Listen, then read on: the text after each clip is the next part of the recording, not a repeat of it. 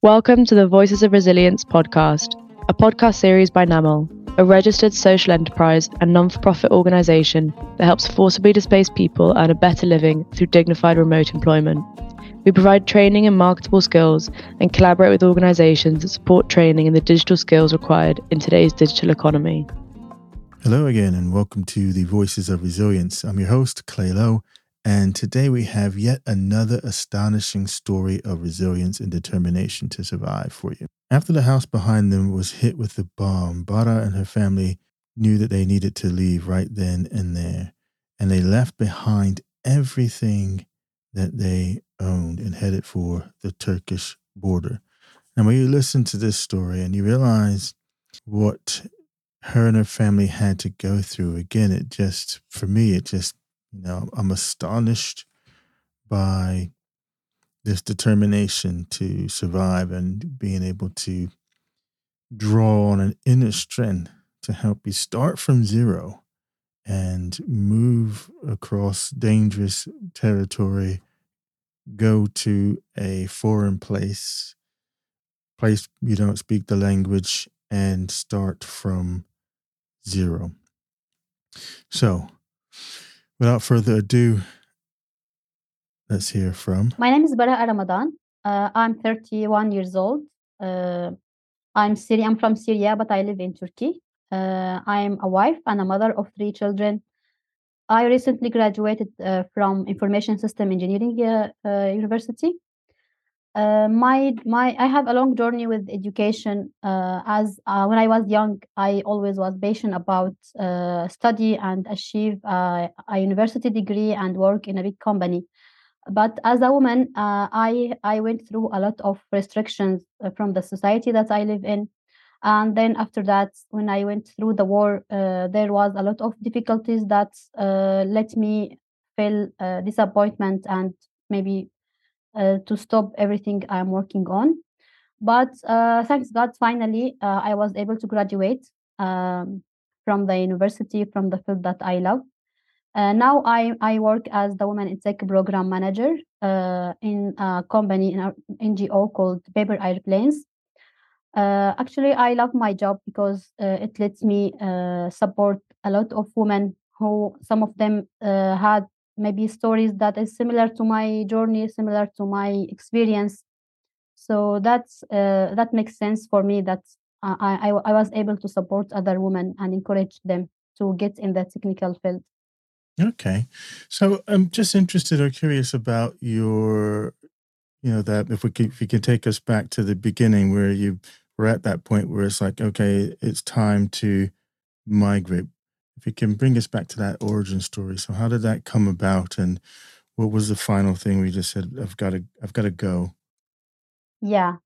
The war started in Syria in 2011. Through that, I was married and I had one daughter. The situation in Syria through the war was like a harmony. So we are used to all the difficulties that become through the war. So we used to the listen electricity, to the poor internet connection. But when it started bombing and we were not safe, we start escaping from a place to another. It's not easy to take this decision to leave your home and your country. We always had a hope that one day it will end and it will over. The war will over, and we can stay at our homes and continue our lives. But didn't happen. We were bombed a lot of times, and we started escaping from a city to another city, from a home to another home, from a location to another location. Maybe it's maybe a little bit safer, but it's not safe. Mm. After that, the escaping from the area that we were in was so difficult, and it's a little bit impossible to leave the city that I'm in, due to a lot of restriction, and also making it harder that I give birth to my third child. So we were a family of 5 person, 3 children, me and my husband. And taking this decision is so hard because it's risky, and we don't want to risk with our children. And even staying in the city that we are living in is a risk. So yeah, it's really a hard decision. We were thinking every day of escaping. Maybe 5 years we are thinking of escaping, but we didn't take the decision until in the at the point we realized that the situation become to be so harder. So one day, bombing happened in the house that behind us, and the windows broken of us. Mm. So we were so afraid. Our children, my biggest daughter was just 4 years old, so she was afraid, and I can't forget this moment. That's I feel my daughter is afraid, but I can't do anything for it because I am also afraid, but I don't want to show her my emotion. So in that point, we believe that there's nothing to lose. We will just try to live, and maybe we have a hope that we can survive. So yeah, this moment in 2017, we decided to that is yes, we should live, and there's no hope to the world will end, and we can keep in our city. Mm. And did you have to like leave with everything behind, or just very minimalist stuff that you brought with you? Yeah, sure. We were Mm. not able to bring anything with us. I just bring a small bag with some children clothes and some things that's need for children. And even this bag, we lost it through the way when we are living. Mm. Even this bag, we were not able to bring with us. So yeah, it was a hard journey. It was about a week journey with a lot of difficulties and risks. Right. And were you initially going to Turkey, or did you choose to go to Turkey? Is that the sort of route you took, or Yeah, the first yeah. step, we just want to escape the bombing and the Mm. risk that we are in. So we went to the Turkish border because it was the nearest safe area to us. So we went in a whole week until we reached to the Turkish border. And we went there. We were not sure should we move to Turkey, so it's a big decision for us, or should we move to Damascus, for example. Damascus was a little bit safe, but it was not safe for my husband. Mm. As for man, the situation is so hard. Yeah, we still keep in the Turkish border for about 4 months. Then we tried to cross the border, but we failed. We tried different times, so the journey to cross the Turkish border was so hard, especially with 3 children, and it was winter and cold. After that, I decided to take my children and go to Damascus. My family lives in Damascus, so I went to my family, and my husband stayed in the Turkish border. He started working with humanitarian organizations as a doctor. Mm.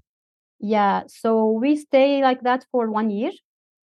After that, my husband was able to enter Turkey as a doctor. Uh, so he went in a legal way to went to Turkey. After that, he started the process of reunification. Yeah, and then we Mm. were able to get to Turkey in a legal way. Yeah. Now, how long have you been in Turkey now? It's 3 years. 3 years now you've been and I think I read In on your 2000. Mhm. I think I read in your bio that you had to learn Turkish as well, didn't you? So did you start Yeah, from sure. scratch there? Yeah. Yeah, when we went to Turkey, when we reached to Turkey, first we should learn the language that of the country that I live in. My husband was still working in the Turkish border, so he was traveling. He became with us for 1 week, and then he went back to his job.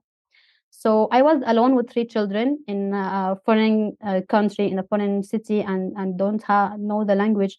So it was necessary for me to learn the Turkish language. It was hard because there was no one to help me with the children. So I started a Turkish course, and I take the 3 children with me to the course. Mm.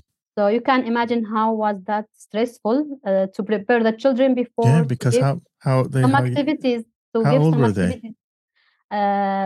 They was 7, 4 and 3 years old. Yeah, I'm gonna say that's rough, isn't it? Seven, Yeah. because as kids they just want to get it. Yeah, they don't know what's Yeah, they going on want to necessarily. walk, to go, to play. So I Yeah, was preparing some activities for them, like Play-Doh, colorful papers, like something like that, to make them still calm during the lessons.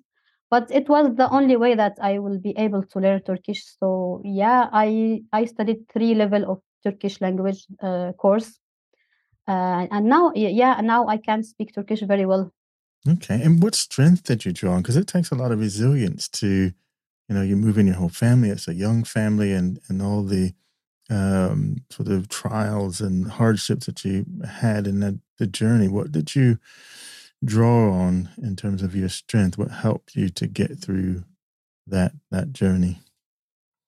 Yeah, because I have no choice. I just want to survive and I want to find a safe future for my children. So I didn't have any other choice. I just want to rebuild myself, to rebuild ourselves as a family. Uh, when I started learning Turkish, I even started looking for a job.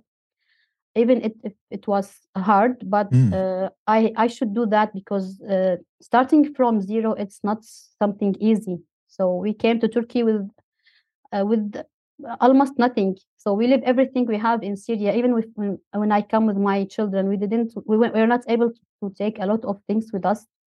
So yeah, the life was hard in the first year, especially yeah. until I was able to find my first job from home. So I started the journey of remote job because of didn't have any other choice. Okay. And what would you say during the journey? What's the thing that's had the biggest impact on you throughout your journey? Yeah, I can say that Impact has the biggest impacts. Impact is a project conducted from World Food Program. This project targets refugees and provide them with soft and technical skills, and then matching them with companies to work. So it's like just a way for refugees to empower them and let them work. I joined this project in a boot camp for learning web development boot camp. Mm, I joined this boot camp and passed it successfully, thank God. And then I get my first job opportunity after this project. So the first job opportunity was to work as a web programmer. So yeah, I think that's yeah. the biggest impact for me because I didn't work ever in Syria when I was in Syria. So it was my ever first job opportunity. Right. And I saw in your bio that tech, like doing programming and development, and you're encouraging women to get into tech. Can you talk a little bit more about that, or share a little bit more about your passion for tech and programming, and why you think more women should get involved in it? Yeah, because the tech was my way to survive. I started studying information system engineering when I was in Syria, but because of the war, I had to drop off for about 6 years. After this 6 years, I felt that I will never go back to study programming again. So I felt so it's the end of my learning journey. But when I joined this bootcamp, I started relearn what I learned before, and I had the passion again to complete my study.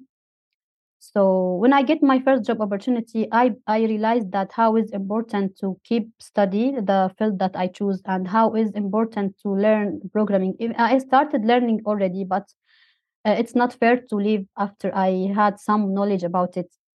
And this was my way to survive. And I believe that there is a lot of women who are interested in learning. A lot of women around me in learning programming or coding, but maybe people feel that it's main domain field. So as a woman, we are shy to start learning programming or coding or even get in courses to learn that because we feel it's male domain field. Yeah, But when I was able to do that, to get my job opportunity and even work in another company, and even I was able to complete my study and graduate, I believe that it's important to support and encourage other women. And in this point, I joined Paper Airplanes for the Women in Tech program, And really, I feel that I love my job because it's helped me. I feel it's my message in the life Yeah. to help and empower other women that you can. I was able to do it even if it was difficult. So you can do it. Right. And do you with the coding aspect? And I know one of the things that Namal is about is the remote working and providing, or looking at that as an avenue for work. Do you, as a coder, work remotely, or do you work in an office? No, I was not able to work in an office. As I told you, I'm a mother of three children, and I don't have Mm, anyone to help me with that. So that's the point. A lot of women are not able to leave home to work. So it's an opportunity. If I learn coding, and all of my work experience was from home, so I experienced remote working, and I feel it's a great opportunity for women and a great chance for women to learn and work from home. okay. And what would you say of all of that? Because you've done a lot, and it's amazing. Again, as I said, the resilience to go through that and make that journey and be where you are now. So, what would you say the thing is that you're most proud of in all of that journey so far? Yeah, maybe that's I didn't give up.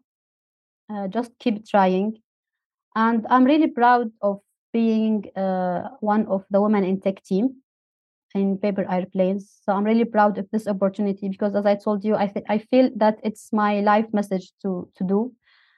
And I'm really proud of all the people that I meet in this company because I meet people from different countries, from different background. I explore other cultures. So that's maybe the most thing that I'm proud of. Excellent. And so, a lot of people sort of concept or idea of refugees is only through the media or the things they read in the paper or see on TV and the like. And a lot of times it's just, there's a, they have some other motive that they want to sort of paint the situation in. And so, from your point of view, what do you wish that more people knew about refugees or migrants or displaced people? Yeah, I really wish that people realize that we are a human being, and we are like you and like everybody. We have dreams, we have hopes. We didn't choose to be a refugee. We didn't choose to be refugees. We didn't choose to leave our homes. We didn't leave our countries just because we want a better life. We really live because we want to survive. We want safe for our children, for our families. So yeah, just don't deal with us uh, just to be sad because you are a refugee. I know that it's sad that all what we went through, but I believe that all the difficulties that as a refugees we went through make us stronger and make us more qualified people. So I think that there is a lot of successful stories, not just me. Maybe people who are more successful than me, who went from a lot of difficulties as a refugee, and then they were able to success. Yeah, and one of the reasons why we're doing this podcast, I think, is again one to give voice to refugees and to, I think for me, and I know as a doing the sort of presenting side of this, I've learned a lot in the number of interviews that I've done because you know there's all these individual stories, so everyone's journey is going to be different, and it's getting to know people as individuals and not just as this title of Yeah, refugee or migrant. And I think on one of the podcasts, and I might as well do it on this one as well, just encourage people to, um, if you run into someone in that situation, go have a coffee, have a conversation, find out about their life and what they've kind of been through, if they're willing to share. But I think it's that conversation, find out, and not just be driven by what we kind of see in the press. yeah, Yeah. yeah, exactly. So following on for that, how do you think that we can work towards changing the narrative and sort of breaking that stereotype? Yeah, one of the things that word can do is like this podcast, just to bring refugees' voices, to tell more stories, to help refugees to share their stories. Yeah, and I feel proud when I see the swimmers film on Netflix because it's still the swimmers' stories who are two sisters, two refugees who passed the who left their countries and One of them had the shared in the Olympics. Mm. So yeah, I was proud when I see this film, because I realized that a lot of people now maybe can imagine how it was hard, the things that we went through, and how we have hope, and we can pass all the things, and we can work and can succeed. We can keep going on our dreams. Yeah, and I think you just, a couple of paragraphs back, you said something that was really poignant to me, and that was that it makes you stronger. And if me sitting here and reflecting, you're carrying on and raising a family and doing stuff under these conditions as well. So there's a lot of strength in that. A lot of people, they're comfortable, they're yeah, and they're doing the things that you're doing, but Because they're I in a was more comfortable. Yeah, when I was in Syria, when I was at my home, I was comfortable, and yeah. I didn't imagine that one day I can do all of that. I didn't imagine ever. But as a refugees, we don't have another choice, especially when we have children. So even if just because of for us, for children, we need to keep going and keep working. Yeah, and that just speaks something to the human spirit as well, doesn't it? I think. So awesome. So I want to thank you for giving up your time to come onto the podcast today and to share your story with us. Is there any final thing that you would like to say to the folks that are listening? Yeah, thank you so much for giving me this opportunity. I'm really proud to meet you and telling my story. I just hope that people don't look for us just we are a refugees. We are a human being, and just we need an opportunities. We need opportunities to work, to study, to empower ourselves. We don't need any just other helps. We just need opportunities for us to work and support the community and the countries that hosted us. Excellent. Thank you very much for that. Thank you, Clyde. Before ending our episode, we want to invite you to participate in the events organised as part of the Migration Summit 2023, which will happen throughout the month of April. The summit, organised along with the MIT Refugee Action Hub and Quran Foundation, will explore the theme Co-creating Pathways to Learning, Livelihood and Dignity through virtual and in-person events hosted by participating individuals and partners around the world. Make sure you check the Migration Summit website at migrationsummit.org to learn all you need to know about the events, sub-themes, or different summit editions, and subscribe to get updates.